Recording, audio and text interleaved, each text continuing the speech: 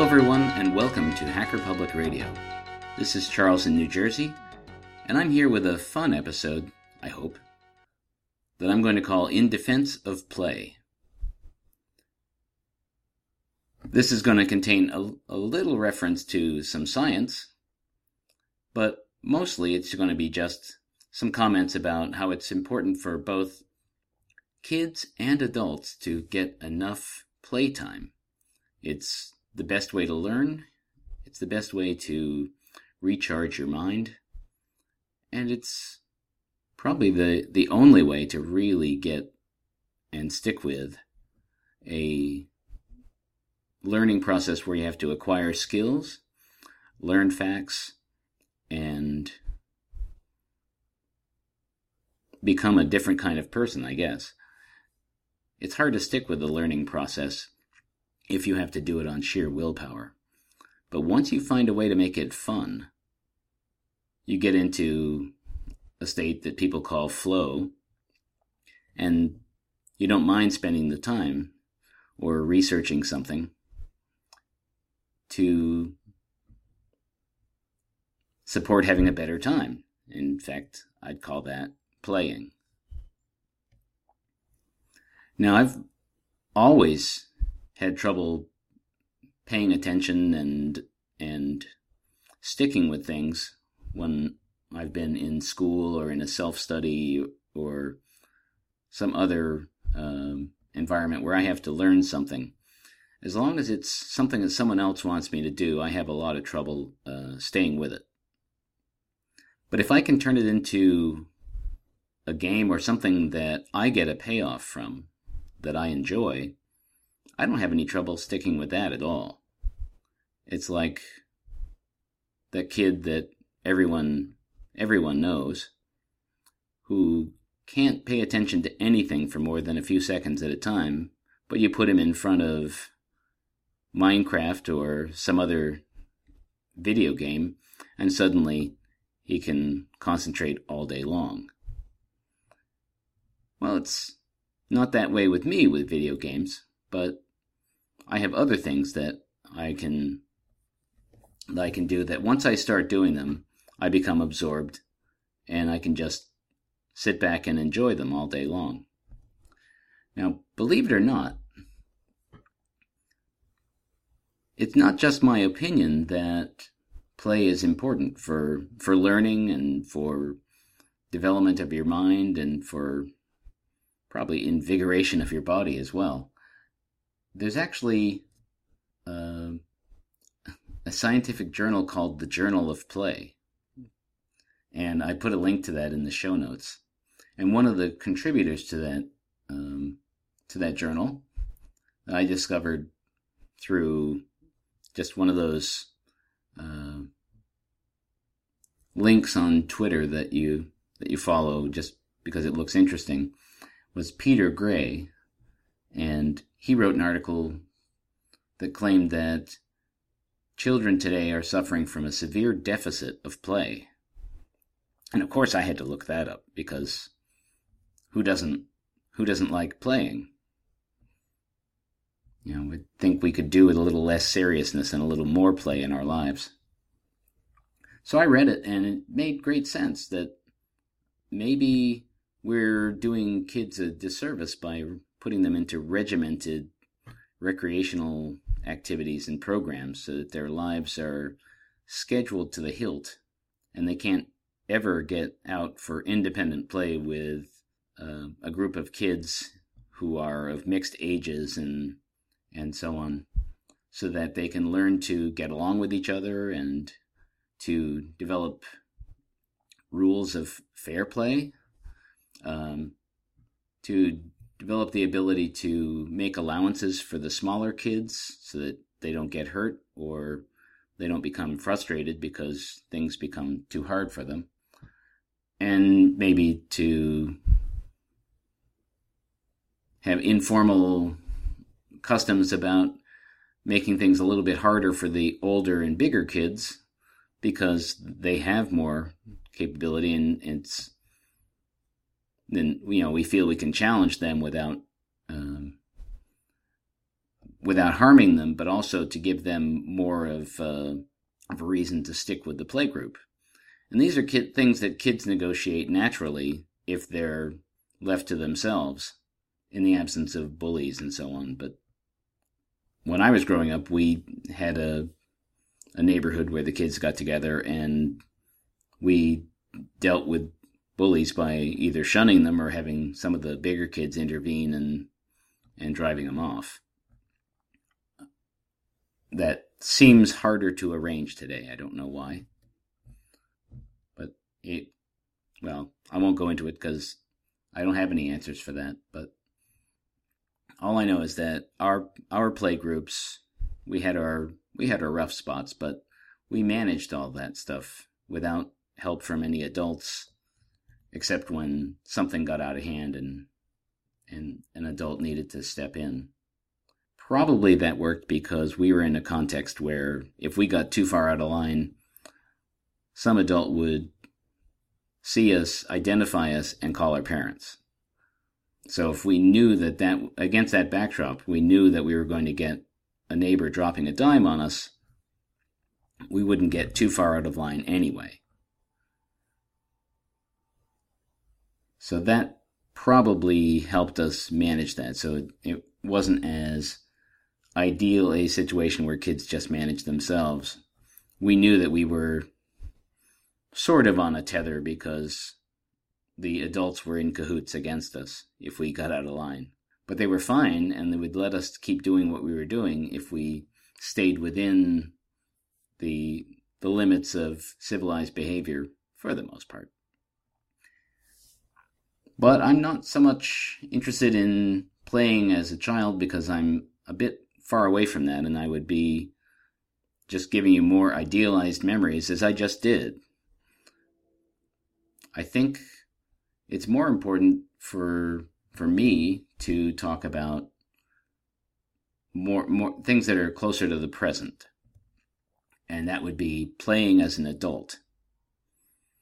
Now, I have a long commute on a train, so I have a lot of downtime where I'm not actually doing anything structured. I'm not necessarily working. I can't always be sleeping on the train.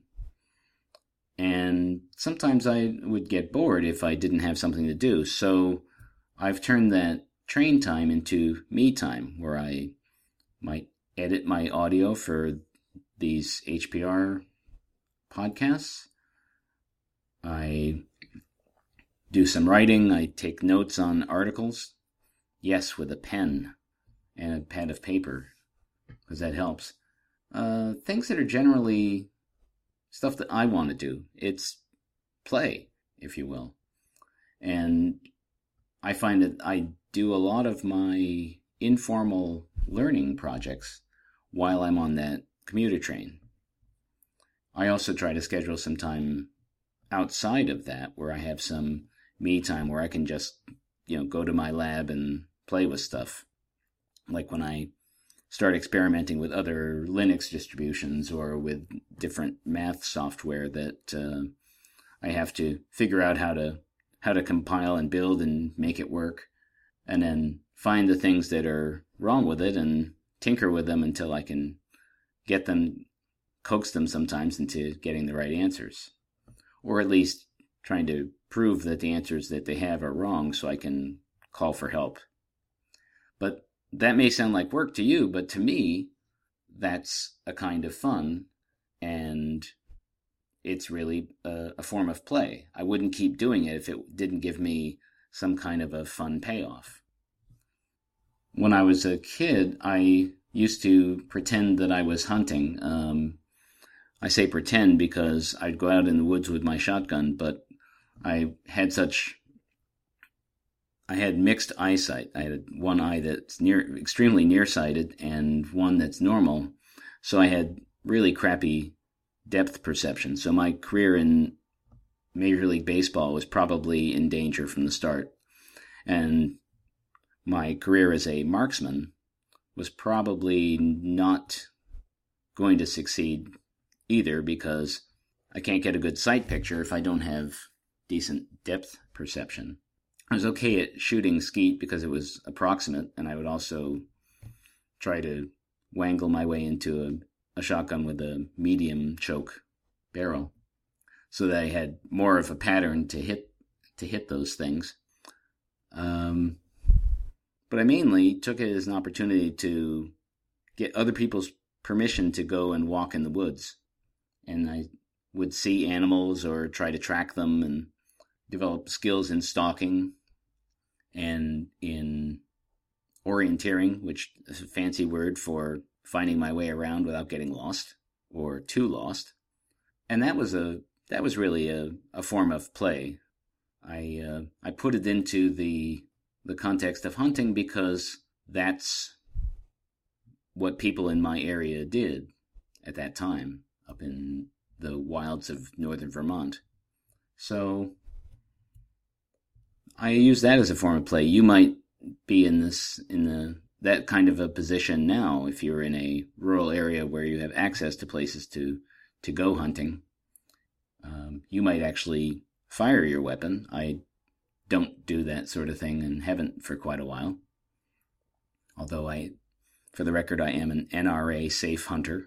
Got that certification, and so I know to watch for what's downrange and all of that, but I haven't touched a firearm in years. But there are some people who really enjoy that, and they'll do endless research on how to get cosmoline off the metal and other parts of a rifle that they've collected or something like that.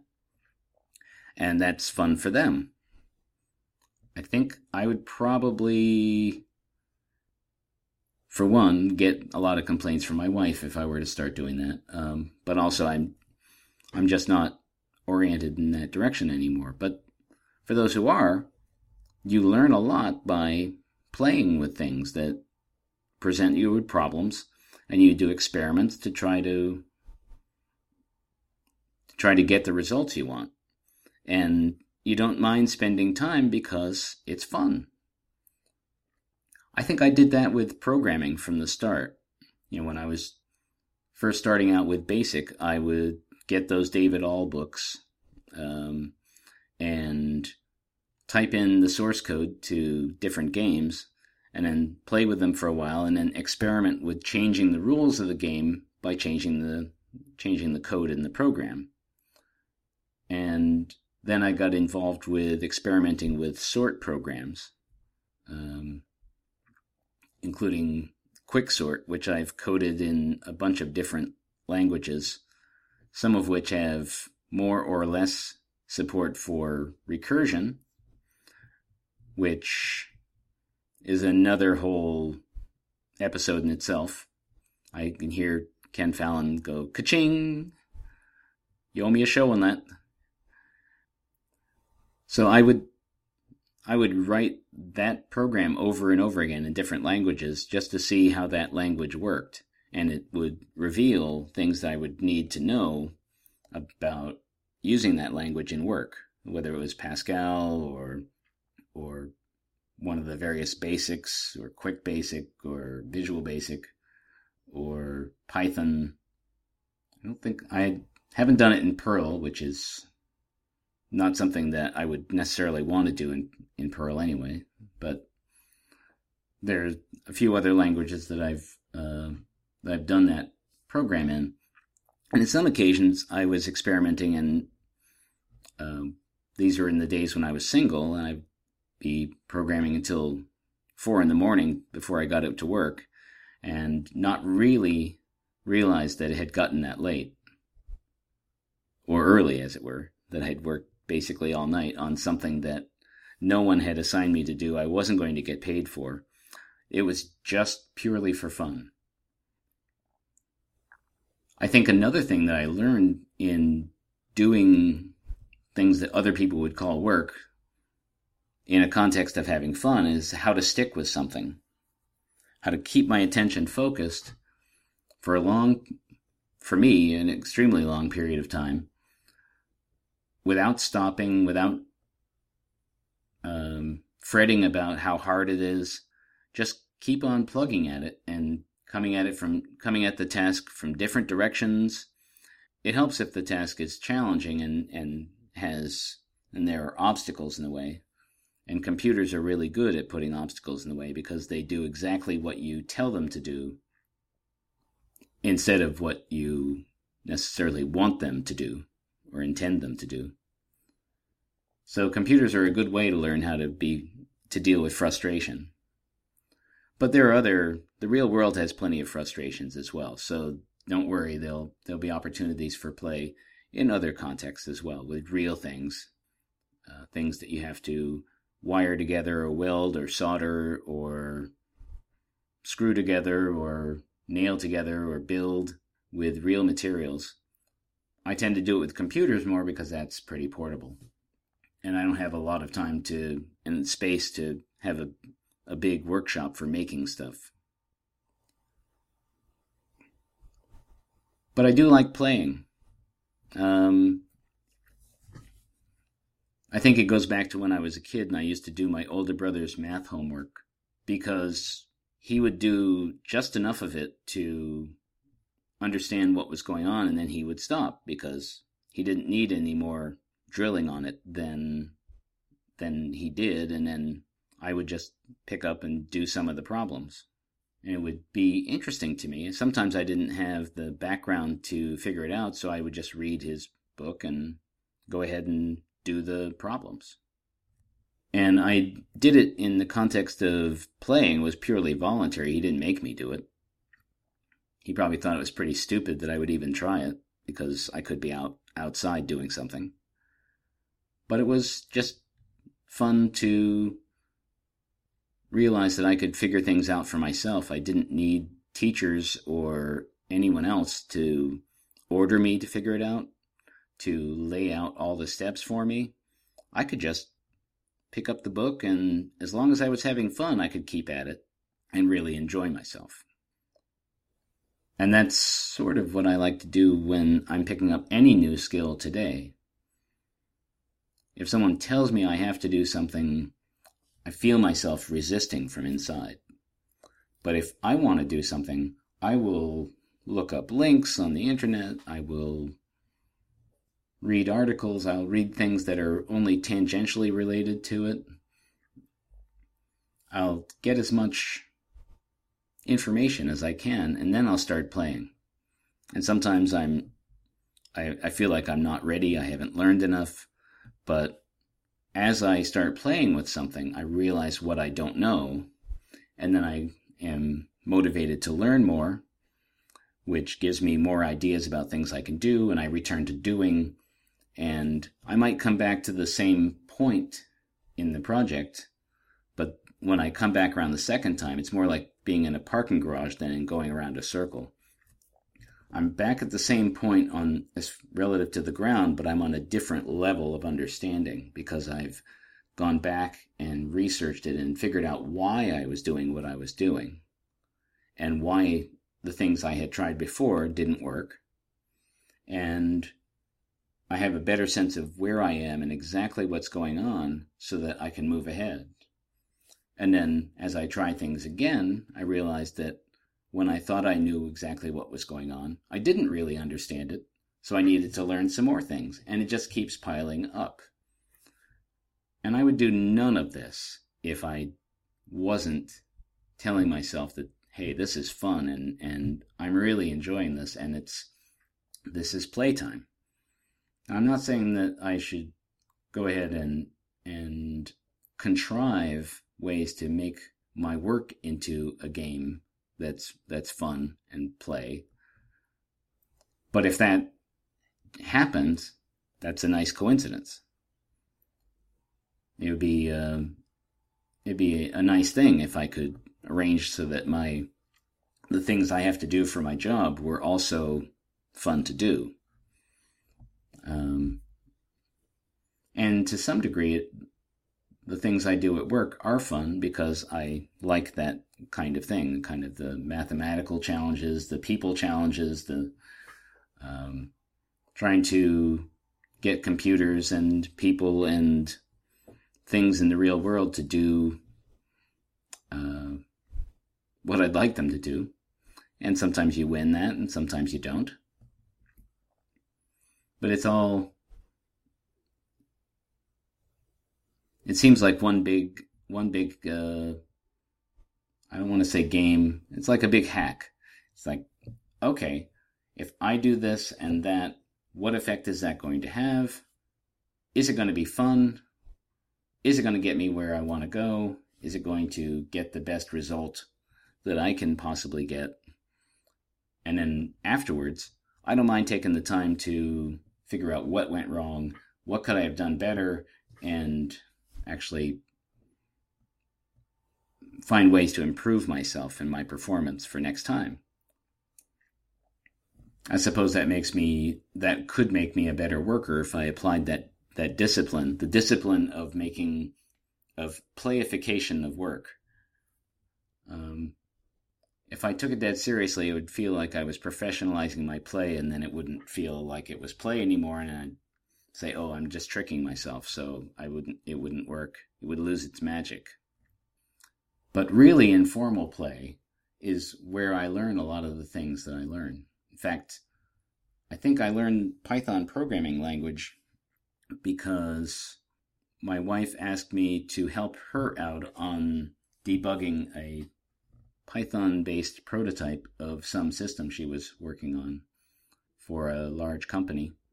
And I didn't know the language, so I picked up the Python tutorial a few days in advance, read up on it, started playing with it on my computer, and then went in and just played with code and tried to see what it was doing. And we did get it to work eventually, after an entire weekend of poking at it. And she got her job done, and I started really liking Python. I like other programming languages too, but that's where I first got introduced to it back in, 2002. So sometimes what someone else considers work, if you're open-minded, you can make it play and get some results that help both of you. You can help someone else get their job done and help them get through an obstacle while gaining some new knowledge and skills for yourself. So I've always found that being somewhat generous in helping people has given me opportunities to learn things and to grow as a person and to make myself,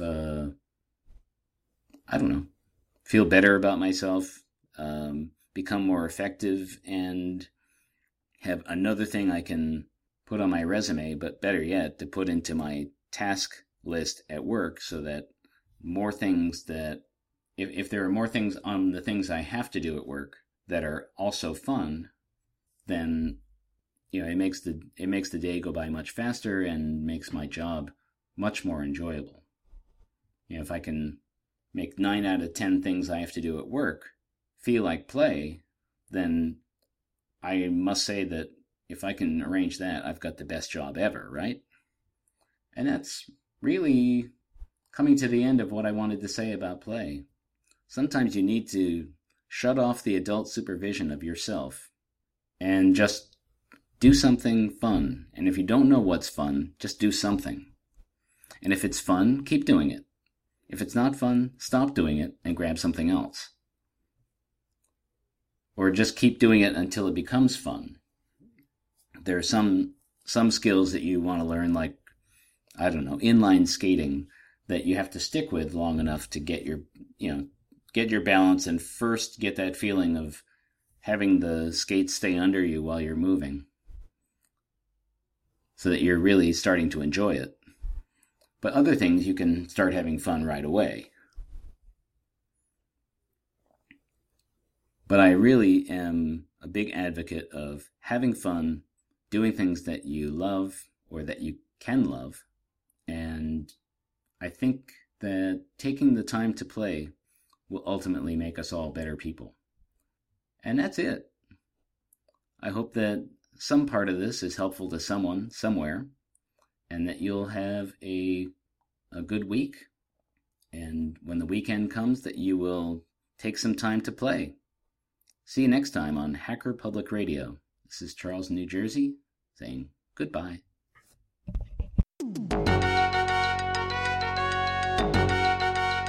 You have been listening to Hacker Public Radio at hackerpublicradio.org. We are a community podcast network that releases shows every weekday, Monday through Friday. Today's show, like all our shows, was contributed by a HPR listener like yourself. If you ever considered recording a podcast, then visit our website to find out how easy it really is. Hacker Public Radio was founded by the Digital Dog Pound and the Infonomicon Computer Club. HPR is funded by the Binary Revolution at binrev.com. All BinRev projects are proudly sponsored by Lunar Pages.